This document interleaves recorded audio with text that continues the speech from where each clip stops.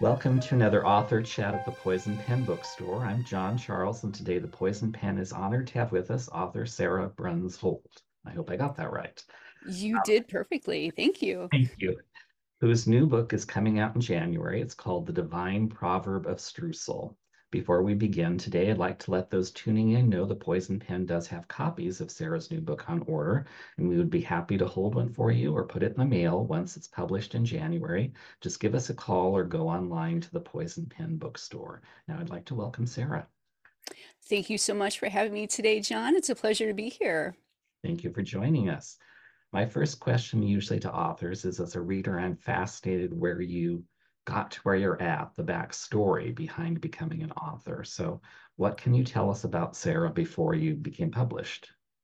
Yeah, so I was one of those people who always dreamed of being a novelist. That started in middle school with my English teacher, who was the first to encourage me to pursue creative writing. And it's all I've ever really wanted to be. Went on to college to get an English degree, with the thought of using that for creative writing, but my bills had other ideas. So I ended up in corporate communications, and I'm still there actually as a day job. I still work specifically in employee communications. Did some short stint at the Federal Reserve as part of my day job career, which was very interesting experience. But it was in 2012 that I, started to get the gray hairs and realizing that, if this dream that I have nurtured in my heart for so many years, if I truly believe that that's the direction I needed to go, then I needed to invest more time and money and effort and discipline into seeing if this is really where I needed to be.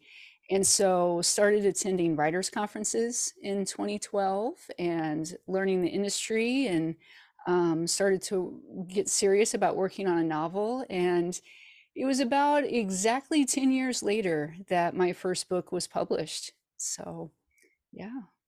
If I understand correctly, part of your journey to publication was finding the right agent, and that's not always easy for an author. Absolutely, yes. I was just having that conversation with an aspiring author the other day. Finding an agent, especially if you're wanting to be traditionally published through a publishing house, of course, finding a literary agent is that first step because a lot of publishing houses only look at agented authors. And finding the right agent is critical. I mean, they are a business partner in every sense of the word, as well as a coach and encourager. And I learned the hard way. You have to find the agent who understands who you want to be as an author, what your values are, and is willing to come alongside you in that journey and help you learn and grow along the way. And so fortunately I did, after a long winding path, ended up with my current agent who is all of those things and more. That's great. I think it's also kind of a good piece of advice to aspiring writers that you really have to be careful about that, finding the right relationship with your agent. Absolutely, yes. And it was, I was blessed to have a mentor author, somebody who she's retired at this point, but she had published for many years, has dozens of novels to her credit. And I was blessed to have her as somebody who was essentially looking out for me, as this newbie person who was still learning. And she was the one who kind of taught me that lesson of you got to find the right partner in that. Yeah. So your first book was published, and it's The Extraordinary Deaths of Mrs. Kipp. And in many ways, it's really a very insightful book. It's a thoughtful book. It's a look at life and death. What can you tell us about your debut novel?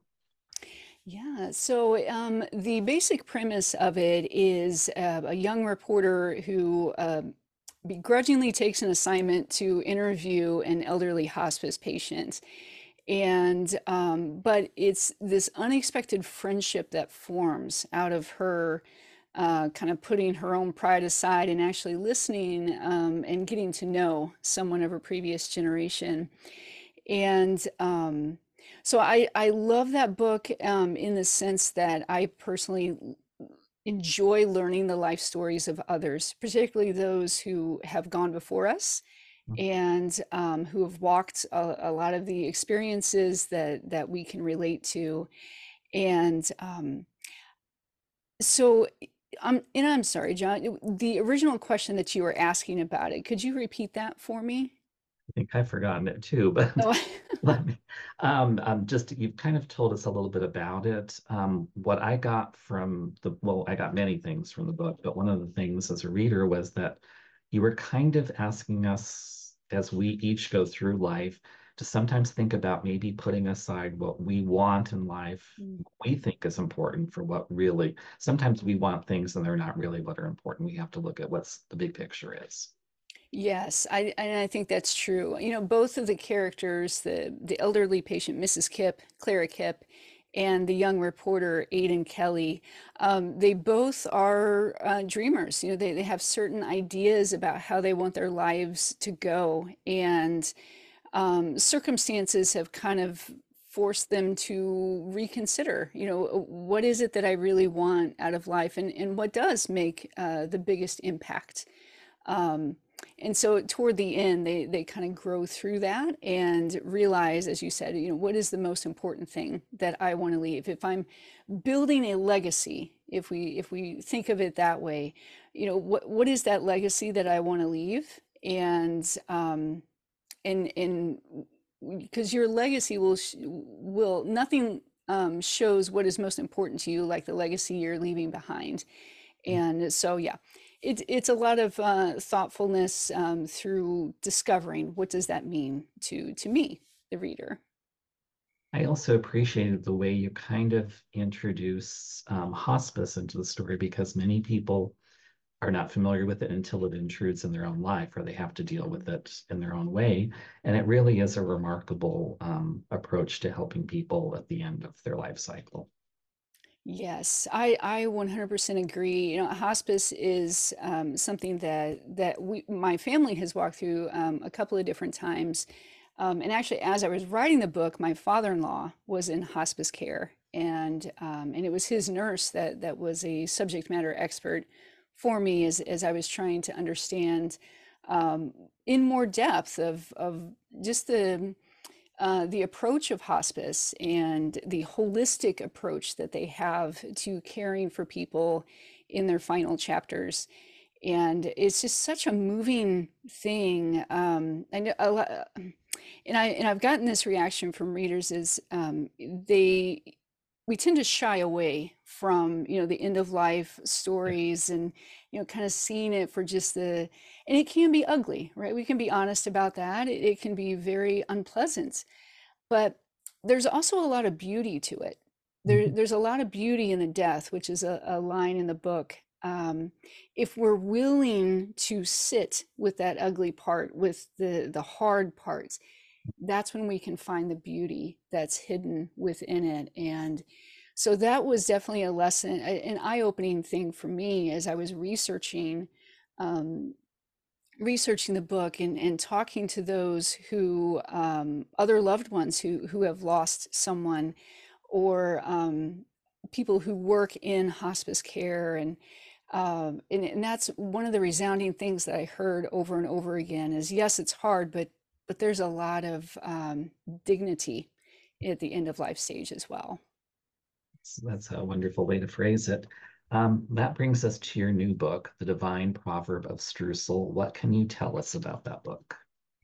Yeah, so kind of borrowing on that concept of being willing to sit with the hard and the ugly in life with the hope of finding the beauty. So the book is about a young woman who is navigating a family crisis by cooking her way through her great-grandmother's German recipes.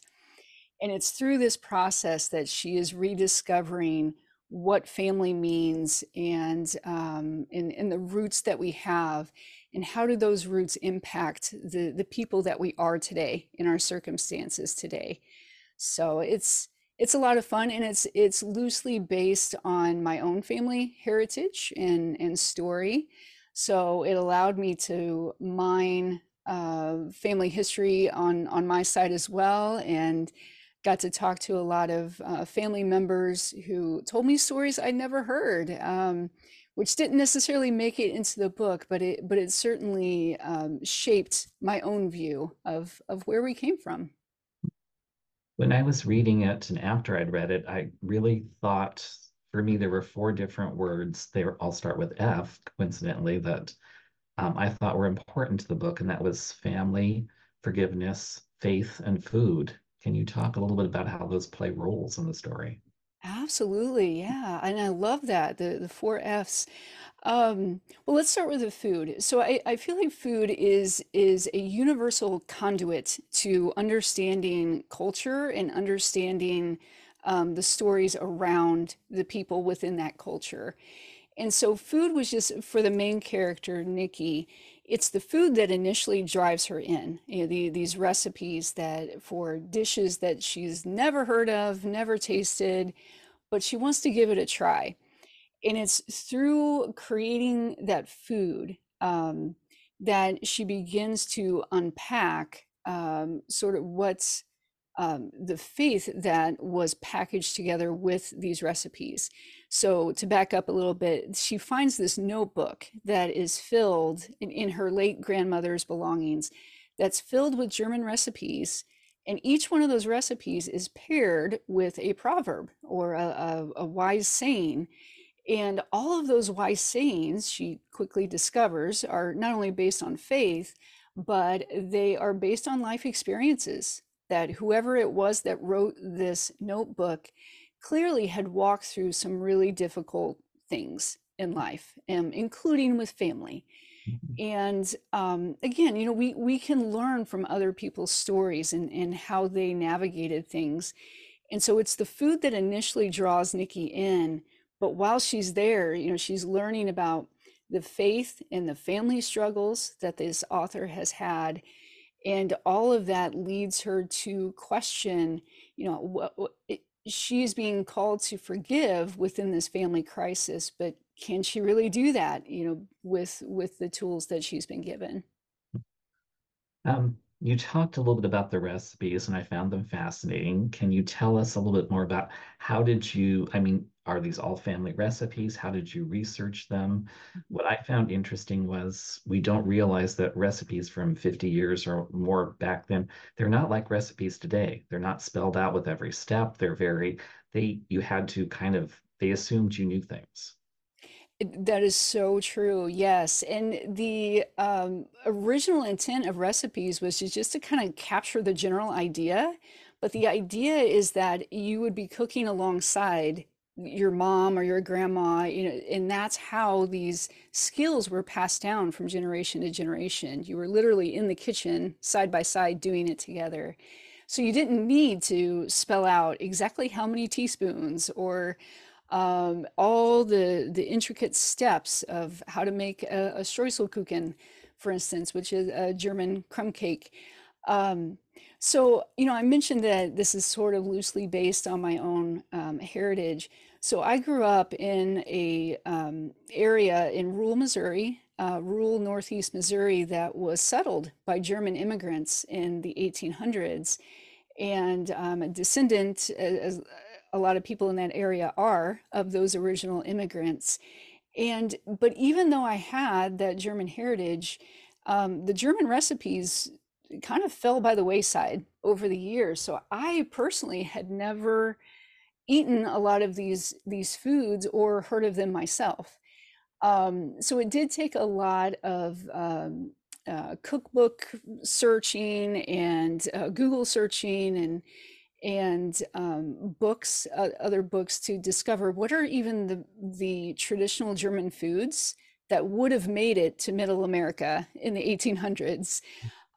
Because the ingredients that you have in Germany are not going to be the same as what you have in Missouri in the 1800s.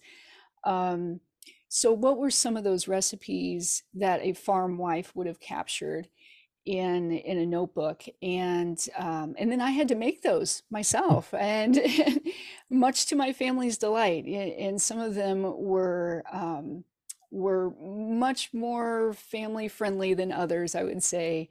So yeah, a combination of research. I did find a few recipes in my own great grandmother's belongings, and some of those have made it into the book as well. There's a cookie recipe and there's a cabbage recipe that are taken directly from my family collection. Um, but other than that, yeah, it was sort of borrowing from other people and learning what are traditional foods. That kind of brings me to my next question because I had vaguely kind of knew about this, but your book brought it back to my attention again. One of the reasons we may not know so much about part of our heritage, if you're coming from Germany, is that around the time of World War One, there was a real effort to distance, if you lived in the United States yourself, from Germany. That's correct. Yes. And that was true even in Middle America. And that certainly happened in my family. So yeah, World War One definitely brought to light for a lot of German immigrants that there were some anti-German sentiment, and rightfully so, among America. Germany was not kind to us at that time period. Um, and so, for instance, and this is captured in the book as well, some of the history there, the Lutheran Church that is central in the story. One of the character points out that if you look at the directory, the listings of baptisms and confirmations and weddings throughout that time period, you'll see names change. They went from the German spelling to the American spelling, and a lot of times they change the pronunciations of their names as well to be more Americanized. They dropped the language. That was a big, big change in the area that I grew up in. My grandparents were born in the 1914, so just a little bit before America was drawn into World War One, and their first words were German, and that's all their parents spoke at home. But then, when the war was in full swing, it kind of became dangerous for them to go to town and be speaking German. So they dropped German altogether at home, at school, at church, and English became the language that they knew for the rest of their lives. They never spoke German again. So yeah, it's things like that. And so I do think that there's truth in that, where these recipes that I think in some German families in Missouri, they probably had a longer lifespan, and they made it through that time period. But for my family and families where I lived, they kind of stopped, with that, my great grandparents. One of the other things I appreciated about the book was there's a piece of advice that's repeated throughout, and I'm hoping I'm getting it right.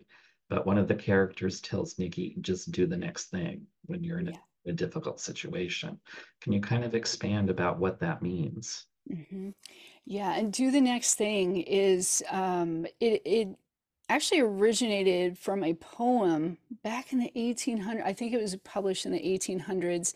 It was popularized in the 1980s by Elizabeth Elliot, who was a missionary, and I kind of think of the way that she framed it when she was sharing the story. Is sometimes our situations, our circumstances can be so overwhelming. There's just it's just like this gray cloud is around us, and we can't see very far in front of us. But we do have control over the next thing that we do. And we have that choice always to, what is the next step that I want to take? And if I'm choosing to, hopefully we're choosing to take that in a positive direction.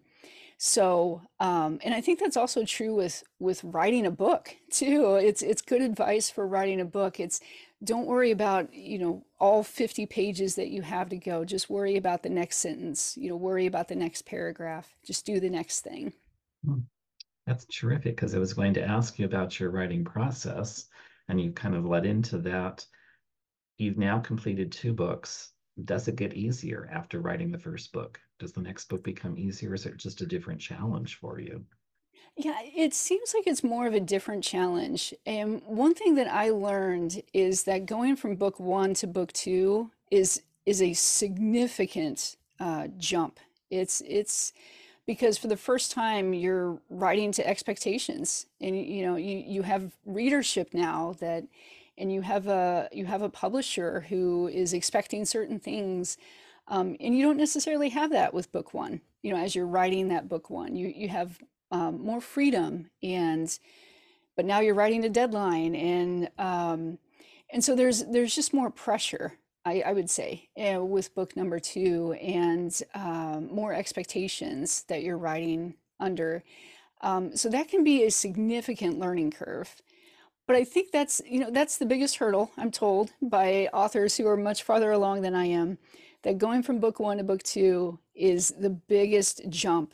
But then from then on out, I don't know if it gets easier, but it's just you know more what to expect. And I've learned, as I'm writing book number three right now, I'm learning that it's okay for that first draft to just not be worthy of the light of day, because you always have the chance to go back and edit, and you have people on your team that will help you develop that book to the final polished version. As a writer, do you find yourself when you're approaching a new project, do you like to know lots of things in advance? Do you just have a germ of an idea and think, I'm going to go with that? I know writers are all over the place when it comes to that. Kind of what is your route to starting a book? I tend to think of the premise first, just have that germ of an idea. And then I write character-driven stories, so I dive deep into the characters after that. Once I have the seed of an idea, I want to know who the characters are. What are their goals, their motivations, what is preventing them from getting to their goals, and really developing out who they are, their personalities, and then that informs how the plot is going to go, based on what they're trying to do and what's conflicting with that. That's when I start to plot out the points. But I do it in a fairly loose way, because I also I structure is good, and I enjoy structure, but I also like the freedom to discover and let the characters go in a different direction if they want to. So I'm a bit of a mix of what they call the plotter and the writing by the seat of your pants, the pantser. So, but that's generally how I approach it. I think you're also kind of inspirational to aspiring writers because you have a day job. So you need to find time to work on your other passion, which is writing. I mean, is it something that you actively set aside a certain time of day, or does it just vary as your life schedule varies? Can you talk a little bit about the challenges in being juggling two different careers, I guess we'll say it. Yeah, absolutely. And there are a lot of authors who are in this position as well. I am fortunate to work part-time for my day job, so that certainly helps. But yes, I do structure my week, and I can't, at this point in my life, I can only do it at a week view rather than a month out or so. So week by week, just depending on my schedule. I also have children in the home, so a lot of it depends on their schedule as well. But I have learned to be very intentional and receptive to those pockets of time when I can sneak away into my writing desk and put some words on the page. But I also make an effort, with my husband's support, to block out weekends or block out nights where I can do a writing retreat, or I can, one night a week, he takes care of dinner, and I go to the library, and I have, 3, 4 hours of uninterrupted time. But it's all about finding the rhythm within your family schedule, within your home schedule, but always making it a priority to get that writing time in. That's a good message to give. Let's shift direction a little bit because I have a quote from your new book that I thought was really wonderful, and it kind of plays into the question I have for you. The quote you had put was, "The books someone chooses to keep tell you a lot about their character." What books would we find on your shelf, and what would they tell us about Sarah? A lot of the books that you will find on my shelf, they tend to be about real people or based on real people. Again, I value life stories. So you'll find biographies, you will find historical fiction, you will find a lot of contemporary fiction. They're all books that have a note of hope in them in some way. Whether that's, a faith-based author like I am, or if it's somebody that I'm a huge fan of, Friedrich Bachmann. And he writes some really hard things, but there's always that thread of hope at the end. And so I gravitate toward storytellers who can tell a really good story, but tell it in a realistic way. And I don't like sugarcoating things. So I like authors who boldly discuss real issues of the human condition or the human experience, but always point the reader to hope. Have there been anything recently that you've read that you'd want to suggest to other readers?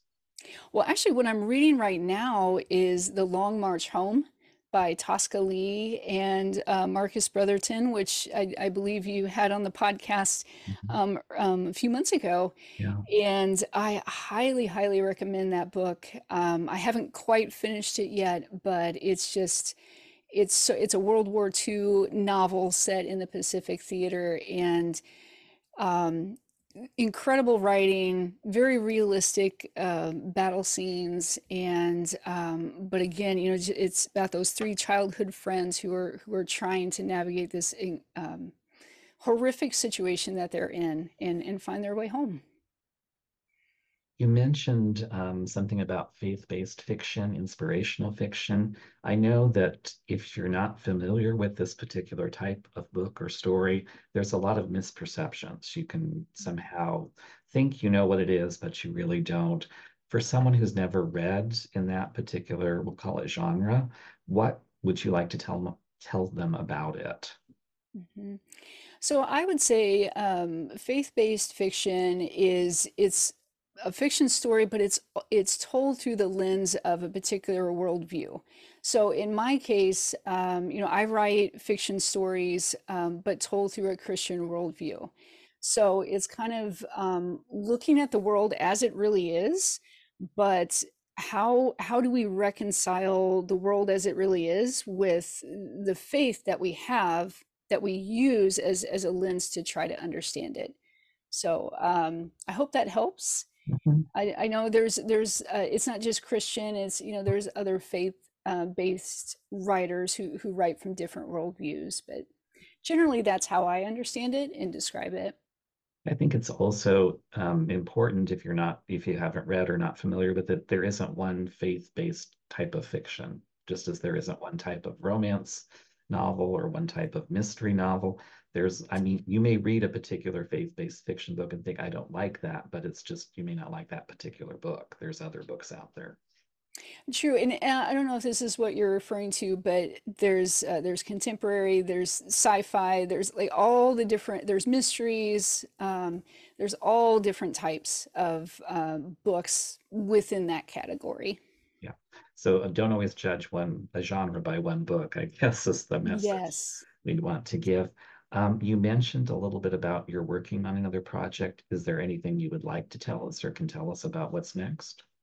Yeah, so working on book number three, and at this point, what I can say is that it is about a mom and her grown daughters who go on a bookish road trip around the Midwest. So visiting different sites that were either settings for a particular book or they were the hometowns of a particular author.